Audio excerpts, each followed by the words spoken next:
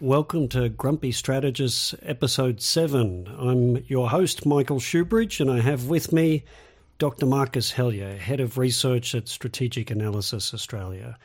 Dr. Hellyer, great to see you over there. It's great to be here, Michael. And welcome back from Indo-Pacific 2023, the extravaganza of all things naval and maritime technology. I had an awesome time there, and we can talk about it later in the podcast. And we will. So I thought we could cover a few things. The Pacific Agreement between Australia and Tuvalu, so some good news to start with. Then all things Indo-Pac and naval. Maybe then talk about more naval stuff, the Hunter frigate internal review that Secretary Greg Moriarty has given a summary of to the Parliament and some of the extraordinary things in that. And if there's time, a quick chat about the B-21 at the end. There's always time to talk about the B-21. Maybe there's even the right time to acquire that. But anyway, let's start with the good news. So Tuvalu, at the end of Mr. Albanese's recent world tour, which I found quite depressing and disconnected, there was some very good, important news, and that was the agreement between Tuvalu and Australia that says the population of Tuvalu will have access to the Australian economy through visas. This is driven by climate change because they're likely to go underwater. But it really is extending the kind of arrangement that Australia and New Zealand have had so successfully, closer economic relations since 1983, to a small Pacific state. And it looks to me like a model for a very different way of relating with the South Pacific. Yeah, if you're Tuvalu, it's kind of a mixed bag. I mean, the bottom line is your island is disappearing underwater due to climate change. And despite lots of good words from the major economies of the world, nothing has really changed there. So they're still sinking. So that's the bad news. I guess the good news is they have somewhere to go to. If you want to move to Australia, that's now an option. So probably a good outcome considering a lot of bad options facing them.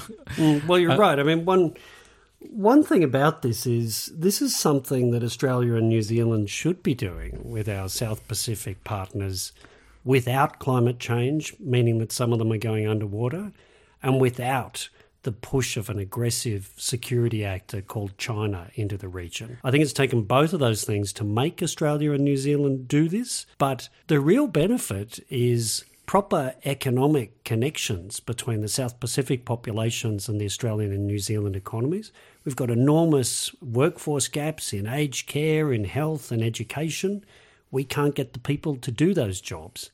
And the South Pacific is aid dependent. Why not meet both our needs? Yeah, my sense is it's a sign of things to come. I mean, it's been happening already, so there's a number of work visa programs already in existence to allow Pacific Island people to come and work in Australia, at least temporarily. I think there's going to be more of that, partly because of climate change issues, partly because of the China issue. So we'll see more of it. I think the big question will be what happens when we get to PNG. It's one thing to take the sort of 12,000 citizens of Tuvalu, but there are, pick a number, 12, 15, 17 million people in PNG. And so I think there are some limits to how far this will go. Yeah, I agree. I think the model works pretty much for the entire South Pacific besides the French territories and PNG, without there being some much larger societal and political consequences for all concerned. Mm-hmm.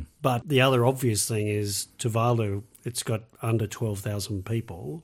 Will other small states now want to join? And key ones are Vanuatu and, of course, the Solomons. Well, Australia's migrant intake at the moment is between 200 and 300,000 people a year, so it can accommodate South Pacific Islands, I think. And in human capital terms, it's a very positive thing because Australia needs exactly the kind of people that live in the South Pacific. I don't think they're all going to want to live in Australia, but I think a bunch of them will earn a living and they will make their home societies much more prosperous. Wash your mouth out, Michael. Surely you're not saying Australia's not the most desirable place in the world to live in. Well, let's move on now to Indo-Pacific, which brought a whole lot of visitors to town. So one thing that struck me from a distance was if plastic ship models were capability, our Navy and our allies and partners' navies would be in great shape. There were some wonderfully powerful plastic display models there for people to see. Yes. Well, first up, I will declare an interest because I was at Indo-Pac, but I was there with my other hat on. So I have a strategic advisor position for a fantastic Melbourne company called C2 Robotics, which makes an amazing long-range uncrewed underwater vessel. So I was there in that capacity. So I'll just get that Well, out actually, there. an interesting thing about that is the spear tooth is about the size of some of these plastic major surface combatant models, but it's to scale. It's a one-to-one representation. Well, it's 8 metres long, so it's small compared to a crewed submarine, but quite large as uncrewed underwater vessels go. We can talk about this on another time, but lots of time to wander around and look at the plastic displays and marvel at these temporary structures that are put up in the convention centre, costing hundreds of thousands of dollars. So a lot of money is going into these conventions. One thing that struck me was there were so many shipbuilders and designers announcing new teaming arrangements and offering solutions for a requirement that the Australian Navy and the Australian government hasn't really said they have yet. So Yes, there are a lot of... there's a lot of reading of the tea leaves going on of what will come out of the surface ship review. So our listeners will recall that out of the DSR, there was a direction to conduct another review into the future shape of our surface fleet. That review was completed by retired US Admiral Hilarides, which has gone to the government and kind of just sat there. And the government has said, well, we need to digest, and maybe around next year's budget, we might tell you what was in it. Now, the inner cynic in me is kind of going, right, so probably what Admiral Hilarides said was, if you want to do anything faster than the current plan based on the Hunter-class frigate, it's going to cost more money. And I suspect the government has gone, wrong answer, try again. Yes, because I think we've already seen that little shadow puppetry exercise with the strategic review, haven't we? Where we haven't seen what the strategic reviewers actually said about budgets. We've seen the government saying there's no new money for 4 years, and any new money after that looks like it's committed to the AUKUS nuclear submarines. Admiral Hilarides, I think you're right, when he was told, look at the current plan for the Navy's surface combatants and tell us what we should do, he's probably come to the obvious conclusion that getting some ships with some offensive firepower into the fleet fast is a good idea, and that isn't the current plan. But think of it from the Treasurer's point of view and the Prime Minister's point of view. Richard Miles, I told you no new money. What have you got this US Admiral telling me you need more money for? Well, the public information on the Hunter-class frigate program is that it will deliver the first ship sometime in the early 2030s, around 2032, and that ship will be commissioned and enter service sometime around 2034. And that's public information. I'm not inventing that. So we are still a decade away from having any new warships in the Royal Australian Navy, particularly since the Arafura-class OPV is becoming less and less and less capable every time we look at it, so it's hard to call that a warship. And I'd imagine that Admiral Hilarides may have observed that it's an unarmed vessel and that it's not right for our strategic circumstances. So you can imagine that gets cancelled. The Hunter doesn't deliver anytime soon and doesn't have appreciable offensive firepower unless you're a submarine. There's a gap here, and the gap looks like an up-armed modern version of the Anzac, and that's what everybody would seem to be proposing at Indo-Pac. That seems to be the reading of the tea leaves. The problem is, if you cancel the Hunter, well, you're starting again from scratch. Okay, so that may be a good thing, and there are advocates of that. If you don't cancel the Hunter, if you somehow shrink the program and say, we'll cut the back end of it, so it's meant to be getting 9 ships, we'll only get 6. Well, that doesn't save you any money for probably another 15 to 20 years. It does nothing to help you now. So if you cut the front end of the Hunter program, well, then delivery of the first ship would move from 2032 to sometime in the late 2030s, 2038 maybe, but the program's not going to last. You're not going to be able to have workers sitting around for another 6 or 7 years twiddling their thumb until it's time to start. So you either have to cancel it completely or keep going with it completely. If you keep going with it completely, there's no money for all of these alternatives. This proliferation of light frigate designs and corvette designs that we saw in numbers at Indo-Pac. Well, you get a little bit of money from the OPV, but of course a lot of the startup costs for the OPV will already have been spent, and you're only going to recover build costs of the later vessels. So there's that. But isn't there a dumber way that the government can move forward, which they just did with Land 400, the big army program? So that, just like the Hunter, really slow, probably wrong for our capability needs. The Ghost of Christmas Past as a capability. Mega project, 450. What did they do? They cut it in thirds, and we're getting 129, which has all of those downsides you just talked about. You have to do the big upfront spend, no matter if you get 129 or 450 of them. You don't open any options to do anything differently on funding in the near term because of that. And then probably your cost per item goes up because you're getting a smaller number. So you could do that with the Hunter. The government's dumbest option is to do that, and its second dumbest option is to pretend the plan's great and just proceed. Yeah, well, I have a bit of a feeling we're going to go with option 2 because doing anything else is all too difficult and would cost money. But again, who knows? But well, don't forget. It's an uncertain space, but lots of people are trying to fill it. Don't forget, one of the plastic display models was BAE's new, I don't know if you can still call it the Hunter or the Type 26. Maybe you've got to call it This is the big bad Hunter. I think you've got to call it the Gunter because it's actually got weaponry. That was, hey, look, you thought that this thing was unarmed. Well, look, here's a plastic model that has 96 VLS launch cells. It is quite remarkable that virtually overnight, so the criticism from many, many quarters of the Hunter was it's a huge ship, 10,000 tonnes, yet it's only got 32 vertical launch cells. So it's as big as, say, a US Navy destroyer, but it's only got a third of the VLS cells. Well, all of a sudden, now we have this new Hunter design, which has gone from 32 to 96 VLS. So it's quite remarkable, which makes you wonder why didn't we do that in the first place, but also makes you wonder, one of the problems with the Hunter is we've done so many modifications to it already. So new radar, new combat system, new weapons, new helicopter, Australian design standards. That's one of the reasons why the schedule has blown out and the cost has blown out. And now yet one more major design. So it does make you think, why stop now just when this is going so badly? And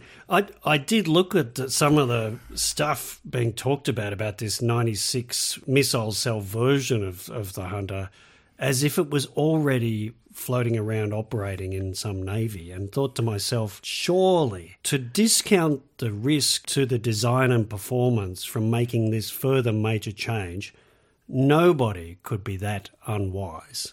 So I just hope that a cold dose of realism is brought to this, which brings me to our... Well, let's finish on the Hunter. We'll do the review. The internal defence review of the Hunter frigate procurement advice to government and the whole process. A truly remarkable document. So it's published now. It's available on the parliamentary website. Yeah, maybe we can put a link on our website. But the background to this is that the ANAO, the Australian National Audit Office, did a review of the Hunter selection process, and the JCPAA, the Joint Committee on Public Accounts and Audit, does a review of selected ANAO reports, and so they looked at this one. The ANAO had said that there'd been very bad record keeping on the part of Defence. They couldn't justify their decision. Well, no, there were 10,000 documents. It was only the key decision-making ones and the key advice to government ones that were missing. Some remarkable smoke and gun ones had gone missing. And also Defence hadn't made a clear value for money case. So a couple of big points. So the JCPAA looked into this, and Defence said, oh yeah, well, we agree with the ANAO. These are fair points. And it went away and did an internal review. The internal review was delivered to the Secretary, who's pondered it for a month or so, and has now provided a summary version of that review back to the JCPAA, and that's available for everybody to look at. You know, it strikes me reading this, how many pages have we got? We've got about 6 pages of it. 6 pages plus the terms of reference. The first thing I'd be doing if I was a member of the JCPAA is saying, Secretary Moriarty, thank you very much for your summary. I would like the actual review document in its entirety, please. I think that would be good, because what we have here is I don't want to say opaque, but it is written in a language that is not accessible to the average Australian. I think unless you are a career bureaucrat, preferably one who has worked in defence, preferably one who has worked in the shipbuilding space, you're not really going to have much of an idea of what this is actually talking about. In fact, you can pretty much read this whole thing without actually knowing it's about a shipbuilding decision. Or $45 billion worth of public money. Yes. That said, I think there are some very interesting conclusions here, and I would actually congratulate Secretary Moriarty on publishing this, because some of the conclusions here are not at all complimentary of the administration of the Department of Defence under his leadership. No, and in fact, I think there's some personal responsibility here. So, yes, I too think it's a fine thing that he has actually signed off on this and provided it publicly to the Parliament. But this should not be extraordinary to actually disclose these kinds of things to our Parliament. So hopefully it's the start of a new beginning. One thing that really struck me in the summary of this internal review is a statement on page 3, advice to government. Advice to the then government at second pass. And remind me, I think that was in early 2018. Mm-hmm. When Secretary Moriarty was, in fact, Secretary. During Secretary Moriarty's tenure. Advice to the then government at second pass in connection with the conduct of a value for money assessment was poorly executed by Defence. Now that sentence goes to the heart of the administration and management of the Department of Defence, because a core responsibility of the Secretary is to provide advice to government, and another one is to administer the department in accordance with its legislative obligations, and another one is to administer the expenditure of public monies in the department in accordance with policy and legality. So if advice to government at second pass on this $45 billion procurement... Second pass is the actual decision to go forward with acquisition. We have chosen... So it's the, the final decision, the core decision. It's simple, isn't it? This is to choose BAE and its Hunter frigate for our Royal Australian Navy. At a cost of $45 billion.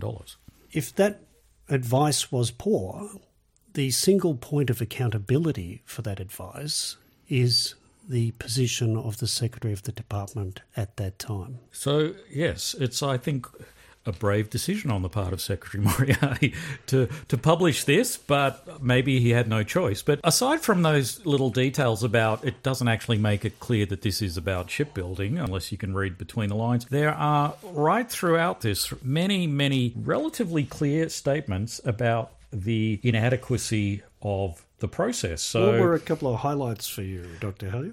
Well, so it says the advice to government was not complete at second pass. With respect to the material outcomes of the process, that being the selection process, about affordability or compliance and risk assessments. So essentially it's saying it didn't give good advice to government on the outcome of the selection process. It didn't give advice to government on the affordability of it, this $45 billion program. And it didn't give good advice to government on risk. These are all the if it didn't give good advice to government on those things, what did it give good advice to government on? And therefore you're forced to conclude that this entire decision, so the choice of the Hunter-class frigate, was based on poor evidence or incomplete evidence. And so, therefore, it's probably not surprising that since 2018, we've had schedule blowouts. We've decided, apparently, it doesn't really give us the capability we want. The department has since said that in its risk assessment, it now thinks it's the 9 ships are unaffordable within the $45 billion budget. Pretty extraordinary. So if you have a bad process, don't follow it, don't provide good advice to government, surprise, surprise, these things come back to bite you. Well, there isn't much else in a tender and selection process besides the material outcome, the affordability, the compliance with legality, and the appreciable understanding and advice around the risks. So it's hard to see what went right about this process rather than see what went wrong. In the words from the head of the department, who was the senior accountable official at the time. One other thing that really struck me about it was apparently this internal review spoke to a number of former and maybe currently serving senior defence officials that were involved in the process. And to quote the document, these senior defence officials considered across this period that there was sufficient advice provided to government to allow it to make a value for money assessment. Although it does remind me of the Profumo cabinet minister scandal in the UK, who was accused of having an affair with a lady of the night, and the tabloids went round to her after he denied it and said, well, he denies having an affair with you. What have you got to say to that? And she famously said, he would say that, wouldn't he? Yes, but I think what is going on here is that classic issue of basic public service rule number 1 is put it in writing. And I suspect what was going on here was departmental officials were talking to ministers, but ministers may not have wanted to have that advice put in writing. So advice around risk, perhaps, advice around the extent of modifications that would need to be made to the Hunter-class design to meet the government's requirements and the resulting cost, schedule and risk implications. I suspect there may have been a kind of tacit sort of agreement here. Don't put that in writing. Do you know, though, one of the clear insights from the Robodebt Royal Commission is just when powerful people don't want you to put something in writing, that is the moment when an official with integrity needs to put something in writing. And they will find out later, to their great cost and mortification, that it is at their expense that they haven't put it in writing. Mm-hmm.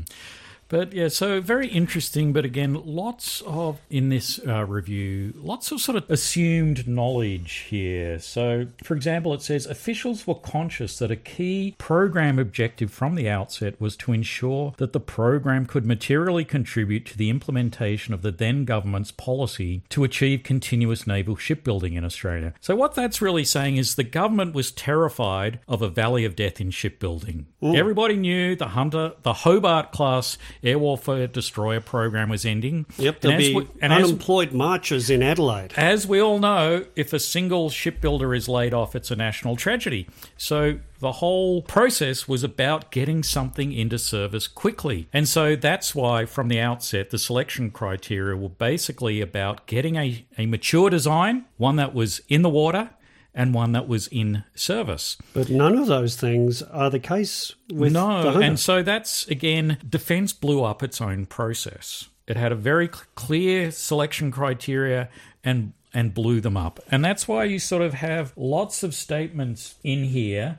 I'll read this one out. The focus on achieving capability requirements displaced sufficient attention to the risks, as well as the consideration of the tenders against other criteria. So what that's really saying is Defence fell in love with a particular capability solution, even though it didn't meet the fundamental requirement of schedule, of getting something into service quickly. So they picked something that looked really good on paper, but wasn't a mature capability. Well, and another, you really do have to have a sort of public service speak translator when you read this, don't you? Here's shortlisting and down-select processes, paragraph 3 on page 3. The shortlisting process was designed to be logical and demonstrate rigour. Defence departed from the agreed process, and this departure led to shortfalls in terms of the extent of reasonable inquiries made to facilitate accountable and transparent decision-making, the level of diligence, fairness and consistency applied during shortlisting, and the overall effectiveness of this stage of the procurement. So there was a logical, rigorous process. The only problem is Defence didn't follow it. Defence departed from it. So I think to me, it's actually, if you can actually get through the public service speak, it's actually quite damning of the leadership of the Department of Defence, both in the sort of early stages of the selection and down select, and also in the second pass stage. It's pretty damning. So, it's hard. Kudos to Secretary Moriarty, because he's basically marking his own homework and saying it wasn't very good at all. Well, except none of the lessons learned, which are the last bit of the document, and what's to be done to stop it happening again, none of them approached the central issue about the poor quality of advice from the key accountable official at the head of the department and the poor administration of core processes around compliance, legality and spending money by that same senior official. There really is a personal responsibility trail here. And all of the implementation stuff are about better communicating existing responsibilities, reforming the committee system, increasing internal rigour and contestability, and improving governance. There's not a shred of personal accountability for any official that was involved in this process that was so deeply flawed. And I'll just point to one last point here. You and I, Michael, we're both old contestability warriors. I was in contestability for close to 9 years, I'd say, and you were there for probably about 3 years or so. Every time there is a disaster or a failure, the reviews say you need to strengthen contestability, and Defence doesn't do it. And then next time there's another failure and another review, and it said you need a stronger independent contestability function, and Defence doesn't do it. Defence likes having a nice pet contestability function that it can point to and say, see, we have one, but it doesn't actually want a contestability function that can truly challenge bad decisions. Well, the alternative is what I think is starting to happen, which is the Parliament reasserting its authority over the executive and over public officials and filling that gap. So this is not the last we've heard of the Hunter decision-making. Now, just quickly, when we're talking about capabilities, I thought there was an extraordinarily positive development out of the US, the B-21 Raider, the new long-range stealth strategic bomber, has flown successfully, and it looks very like they're doing what they said they would do on the box. They said they would do a rapid new design that would rapidly get into service. They wouldn't reinvent everything out of the B-2. They would just improve and evolve. And it looks like it could be a strikingly powerful new long-range weapon.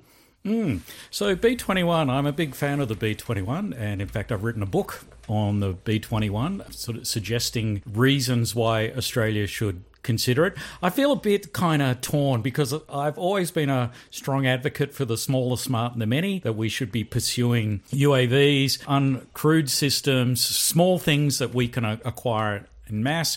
On the other hand, I'm a big sucker for the B-21. Now, actually, one of the reasons for that is that they're actually quite complementary, and that a system like the B-21, because of its stealth, can actually get quite close to the adversary and use a bunch of cheap weapons to prosecute targets rather than sort of $1 million long-range standoff weapons. And there's been actually quite a lot of cost analysis done in the US, but also we did some as part of that earlier study. And the bottom line is that actually if you're going to be using it in war, and which is to launch munitions, it's actually a relatively affordable capability because you're actually transferring a lot of the cost of the munitions to the platform itself. Yeah, so you've got an expensive platform, but it's able to carry and use lots of cheap weapons. Rather than you need really expensive weapons like El Razum to kill a ship. And just to remind people, this isn't a strategic bombing campaign of World War II kind of bomber. This can do things like anti-ship rolls. Yeah, so when I look at it, I see it as in a kind of operational sense, in that kind of deterrence by denial role of controlling the air and sea approaches to Australia. Operating as we did in World War II, we did actually have long-range bombers in World War II operating in the Southwest Pacific. And it was some long-range ground-based bombers that took out Japanese naval ships and aircraft carriers in combination with aircraft carrier-launched fighters. Yeah, so Battle of they played a role in the Battle of Midway, but actually in the Battle of the Bismarck Sea, sort of one of the most successful air operations conducted by Australia and the US in the Southwest Pacific, where they totally annihilated a Japanese invasion fleet, was with land-based air power. So, yeah, when I look at the B-21, I'm certainly not thinking nuclear weapons, but I'm certainly not thinking we're going to go and drop bombs on Beijing. I do see it in a kind of traditional deterrence by denial role in Australia. That said, the DSR was very clear on the B-21. It said, no, we're not interested. Well, when you say it was very clear, it had a throwaway line. I wouldn't be surprised if this was writing instructions to that team. That really was the most cursory examination possible, and I think all it did was kind of put a little bit of a fake moustache on the mannequin. I don't think it does anything. So obviously it's an embarrassment to have the possibility of getting, say, 36 B-21s for about a third of the price of 8 nuclear submarines that don't all turn up until the 2050s. And I think that is a reason not to have public discussion. But if we could go back in our little time machine 2 and a bit years to the AUKUS announcement, an AUKUS announcement that had Pillar 1, the B-21s, Pillar 2, all the fast-moving digital technologies that we haven't yet seen out of it. You could have put $200 billion into Pillar 2, fast-moving digital technologies, and $168 billion into the B-21s, and Australia would be secure and much more powerful much earlier. Well, I mean, we can all do that exercise of saying, what would you spend $360 billion on rather than SSNs? My own sense is the kinds of roles that we want SSNs for, in the little bit that the government has actually said of what we want to use SSNs for, I think something like B-21 would achieve that for a fraction of the price and sooner. Well, we're out of time, but here's a thought. If the AUKUS submarines are really what this government wants Australia to have, then it could take some of the decisions it must take now, like the East Coast base, like where the highly radioactive reactors are going to be stored. If it doesn't want to take those decisions, we haven't turned a sod on this thing yet. And maybe a sensible conversation with our AUKUS partners could at least these alternatives on the table, because one of them is very real, the B-21.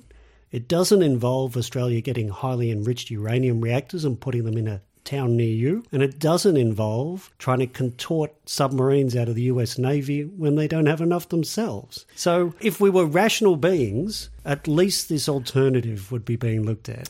Well, yes, I have to agree, but you've made an assumption there, Michael, which is that a lot of these decisions are made for rational reasons, and I think you and I both know that that is not always the case. I think B-21 is kind of dead at the moment, but if the SSN program for whatever reason gets into trouble in another 5 years' time, it's possible B-21 could be resurrected as an alternative. But I'm not going to waste too much time advocating for B-21 at the moment, even though perhaps in my heart of heart I think it is a better choice for Australia. Well, I don't think many people need to advocate it. I think it is going to demonstrate by what it does that it's a real and powerful capability that would be very relevant for Australia. Anyway, Marcus, fantastic to talk with you. Thank you, Michael.